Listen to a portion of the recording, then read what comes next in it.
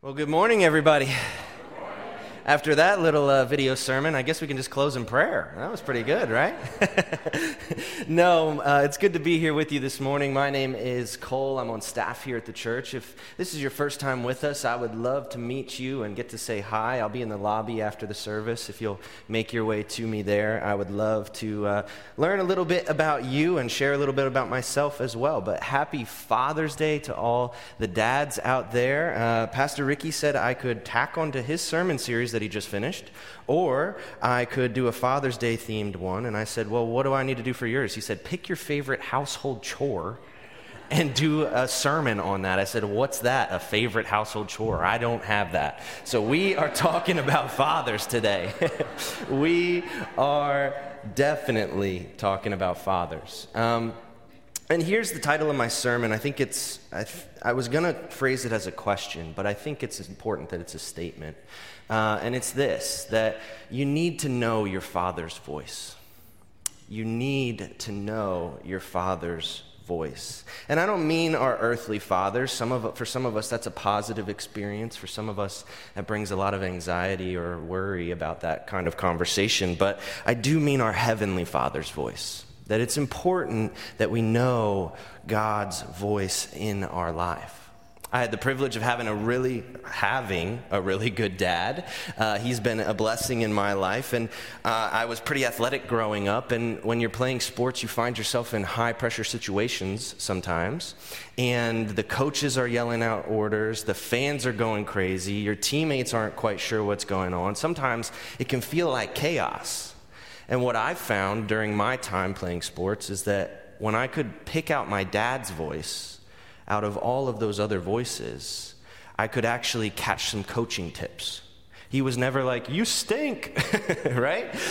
He was always saying like, hey, they're leaving the lane open, go that way, or some other coaching tips. And so it's just as important that we know our Heavenly Father's voice for those same reasons, because whether it's our day-to-day life or navigating big life change, or perhaps bringing some order to the chaos that we might be feeling, or navigating some sort of sin pattern that we have in our life, knowing our Father's voice is going to be imperative as we navigate our Christian walk. And the Bible has this down pat. They are so good, the writers who put these things in there, are so good at highlighting the stories about where people got this right all throughout Scripture. This is where God's leading. This is where we're going. Look at how it works out so well. The Bible holds, though, in tension all of the times where the people get it wrong as well. Like we have Adam and Eve who walk with God in the cool of the day, each and every day, and then they're deceived by a serpent, and all of a sudden the voice of God becomes a negative thing in their life. They start to feel shame. They start to hide from it. And God goes, what are you doing? Oh, did you eat of the tree you weren't supposed to?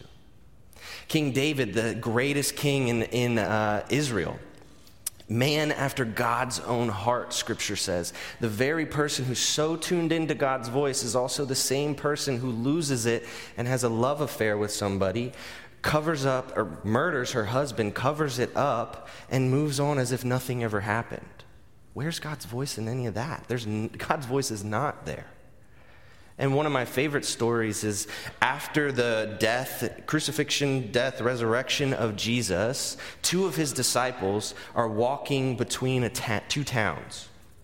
And I don't know if they're just looking at their shoes or if they're so caught up in their own pain of losing the Messiah, or they're so caught up in their own shame of having given their life to him and now he's been killed.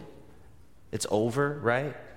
But they start walking between these towns, and Jesus, in his resurrected body, starts walking with them and starts holding a conversation with them. He's asking them questions like, oh yeah, who was that guy you were following? Like, is it me? Right? I heard that Messiah was really handsome, right? Yeah, right? We have all of this dialogue that's going on, and it gets to the point where they get to the place where they're staying. And Jesus is like, I'm going to keep going. And they're like, no, there's something about you. Please stay and just have a meal with us. And they break bread with Jesus, and they're reminded of the Last Supper. And it says their eyes were opened, and they realized that Jesus was with them. And just like that, Jesus vanishes from their sight.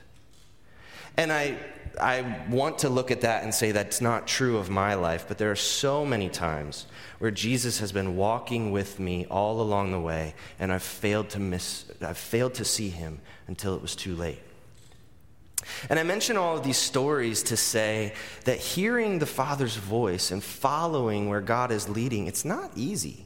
It wasn't easy in biblical times, and that's before cell phones, internet, social media, international communication systems, satellites, the ability to travel the globe. Why on earth would we think now, here, 21st century America, why on earth would we think that more noise, more inputs, and more voices would make this process any easier?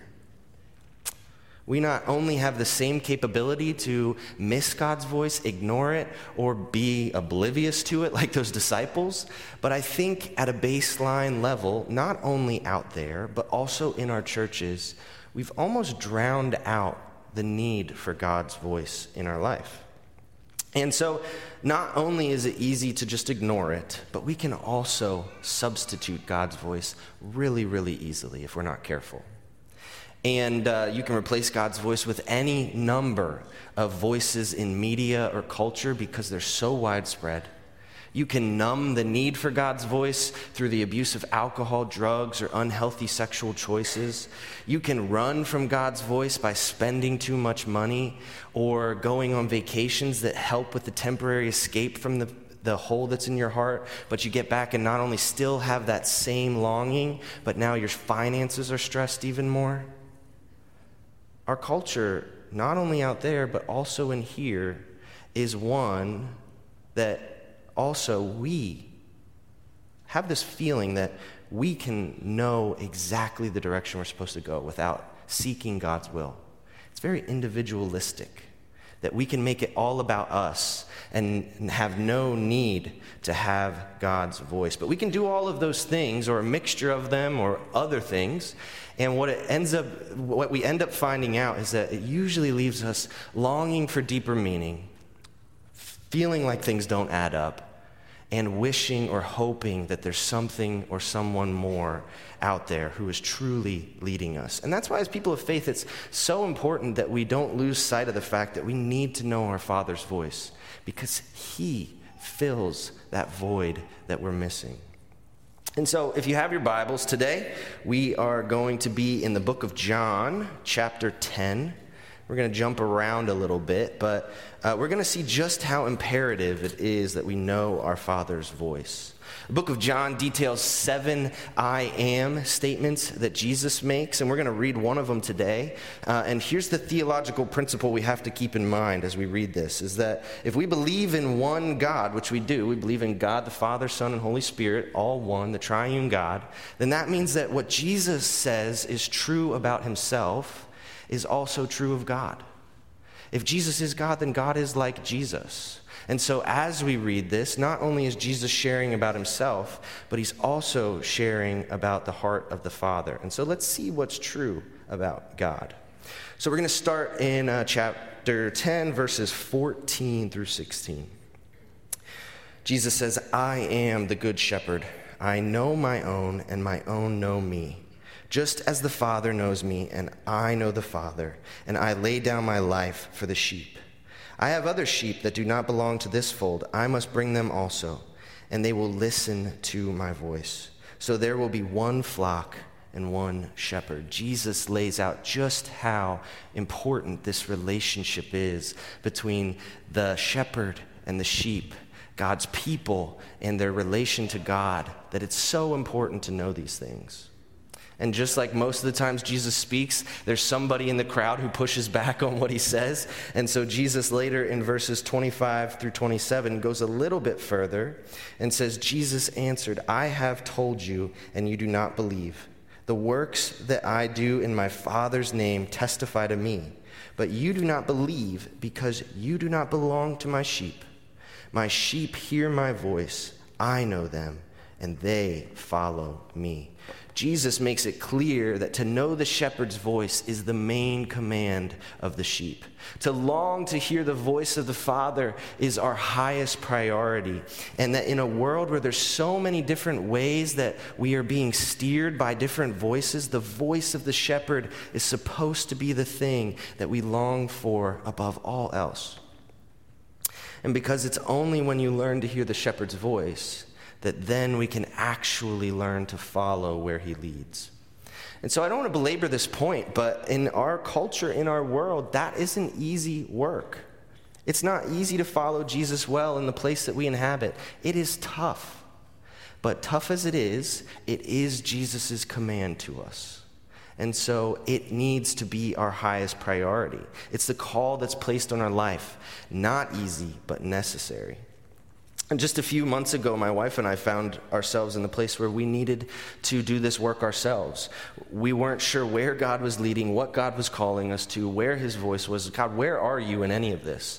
We had just received some devastating news. We also, at the same time, were feeling God calling us in a direction we've never felt called to before. And so couple that with all of the things that go on in your everyday life, the stressors, the work, the schedules, all those things, we just went, stop. Like, we got to figure this out, right? And so we grabbed a napkin, and on the back of the napkin, we wrote down our 5-year plan, and then we sipped a little bit of coffee and put that on the fridge, and then we were all good. No, that's not how this works, right? It's not easy work. It looked like completely disconnecting from this place, going away for a week from our home. I spent the mornings of those weeks in intense, focused conversations with the spiritual director. And then after that, Gina and I sat together and we're talking about how this all plays into our own life. And only after that easy, no problem process, right? Only after that did we feel a sense of peace about where God was in our story at the time. I don't say that because you guys have to follow the same model. I don't say that because it's the way that it all works. I just say that because, like many people in a church staff, I'm in this every single day, and look how difficult it is for me to discern God's voice at times. I'm just as distracted, I'm just as overbooked, I have just as many voices in my head, and so we got to stop thinking that we can just go about our typical day, our typical routine, make no changes in our life, and that God's voice is going to pop into our story, the path's going to illuminate like a good episode of Dora the Explorer, and as long as you can say map, when she says to say map, then God's in there and you got it all figured out, right? It's not easy. It doesn't go that way. We have to stop kidding ourselves. If we're going to take this seriously, if following the shepherd's voice is actually going to be what we look towards, then we have to have habits that help us to cultivate that as our highest priority. And so what does that look like? Well, I have about 4 different habits or mindset shifts I think we need to make as we have this conversation.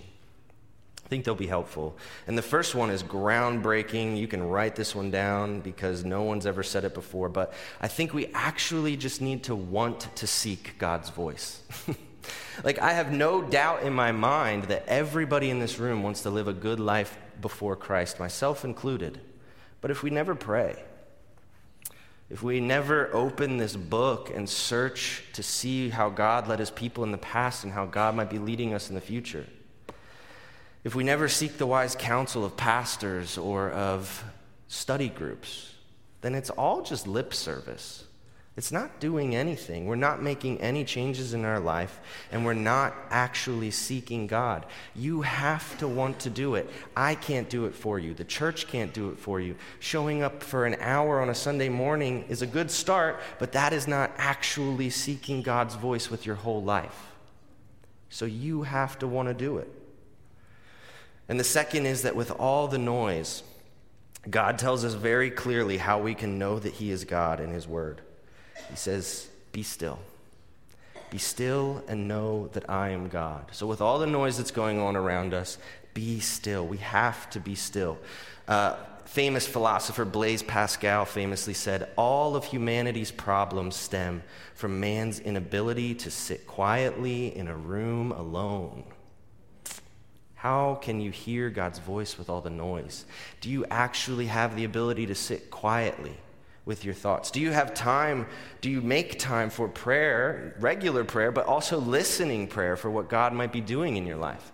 Do you intentionally set those things aside, or do you book your life so solid that you don't even have time to rest, let alone be intentional about listening to where God is leading you? If you can't sit quietly in a room without the TV on or your phone or social media or some sort of music, which is my problem, then in those moments, it's clear that we've lost the ability to be still. And so being comfortable with stillness is necessary. John of the Cross, one of the early church fathers, wrote that God's first language is silence. And that doesn't mean that God is silent. It just means that we meet God in silence, and it's there where he can speak to us. And much like our students in Colombia are learning, if you don't know the language, you miss out on half of all that everything is going on, right? And so it's imperative that we learn the language of being silent and being still. We also have to cultivate humility, because we can make it an intention in our life, and we can make sure that we're cultivating the ability to be silent and still. And if we're not humble enough to go where God leads us, then it doesn't matter. Where God leads, we must go. It's not a debate for who's the shepherd and who's the sheep. We have to be willing to surrender control, change our mind, and learn so that our life can align with God's will, not so that God's will can align with our life. And once you know the truth, Scripture says, the truth will set you free. But getting there is a very difficult process. It takes time. It's not easy. Lastly, I think we need to cultivate patience. God doesn't move at our world's pace. God is more like dial-up than high-speed internet, and that's slow. God's will is revealed through slow, steady shaping and molding in our lives. And I'm thankful for that, because I know if I woke up tomorrow and God had moved and shifted my whole life and realigned it to his plan overnight, I think I would be in some pretty severe pain. You have to trust and be patient with the slow work that God is doing in our lives and in our world. Because what we're really talking about here is this old, dusty Christian word that you can take off the bookshelf and probably scrape a lot of layers of dust off. We've been using it for a while. It's this word called discernment. Discernment. How can we set up habits that support us discerning God's will for our life? It's really countercultural at this moment in our story. Being intentionally still, intentionally seeking God in a culture that's almost pushed him out of the story. Being intentionally still in a world where you wake up already feeling behind. Cultivating humility in America, where you don't tell me what to do, I'm not changing my mind. Cultivating patience when I can open my phone and most of the things on Amazon will be here tomorrow at the latest, as long as I order it in the next 12 hours and 36 minutes, right? When we're able to cultivate these habits, though, we can actually engage in really good discernment of the Father's voice. It's not a switch we can just flip overnight. It's not, doesn't come naturally, but when we're intentional about it, we can find where God's voice is in our life. And we can also ask really, really good questions like, am I just trying to be right, or am I trying to follow where God is leading? Am I just attaching where I think God is leading to what I already want to be true, or am I open to the way God might be stretching me to think about things in a new way? Am I running from God's path and just coping with a bunch of different unhealthy choices? Am I feeling inner peace about the direction that God is leading? Because God is a God of peace, and so though it might be difficult, you will feel peace about the directions that God is taking you. Am I reacting out of fear? Am I just reacting to fear with fear in response to fear? Because every time a heavenly being shows up in this book, the first words out of their mouth is, do not fear.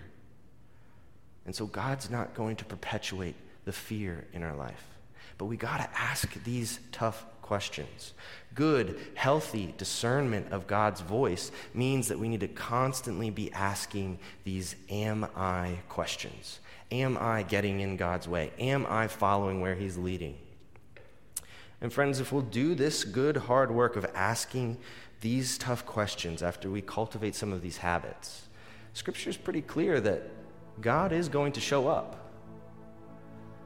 In the early pages of the Bible, in the book of Exodus, Moses is standing in front of a bush that is on fire but not being consumed by it, and there is a voice speaking directly to him about the people of Israel, and that voice says, Moses, I want you to go free my people and take them to the promised land. And Moses has the audacity to say, yeah, when I get there, who am I supposed to say sent me? Are you joking, Moses? This is God. But you've lost your father's voice. God doesn't beat him up about it. He just says, tell him I am sent you.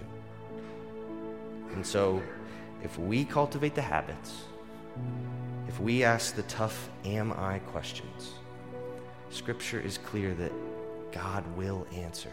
I am will answer. Jesus shows up on the scene, and John says, make sure you record the 7 different times that he says, I am. And he did it then, and he's going to do it now in your story too. I am leading you in this direction. I am with you in your pain. I am here to walk with you through this life change that you never thought was going to happen. And so the big question of discernment as we end this sermon is, am I ready to follow where God leads? And only you can answer that question. Let's pray. Gracious God, we give you thanks. We give you thanks for the ways in which you've walked with your people all throughout the pages of Scripture. We give you thanks for the ways in which you walk with us now. Father, as we intentionally come before you and try to know your voice, as Scripture says, do not hide your face from us, but reveal yourself to us in real ways. We love you. We thank you for your Son, Jesus, and it's in his name we pray. Amen. All right. Let me put this back here quick. We are going to close out with one final song, so would you stand up with me? And as you do so, as you go from this place, would you know that the God who holds the whole of creation in his hands wants to know you, wants to speak with you, and wants you to pursue him. And as you do and you go from this place, would you know that God's grace and God's peace go with you now and always until we see each other again.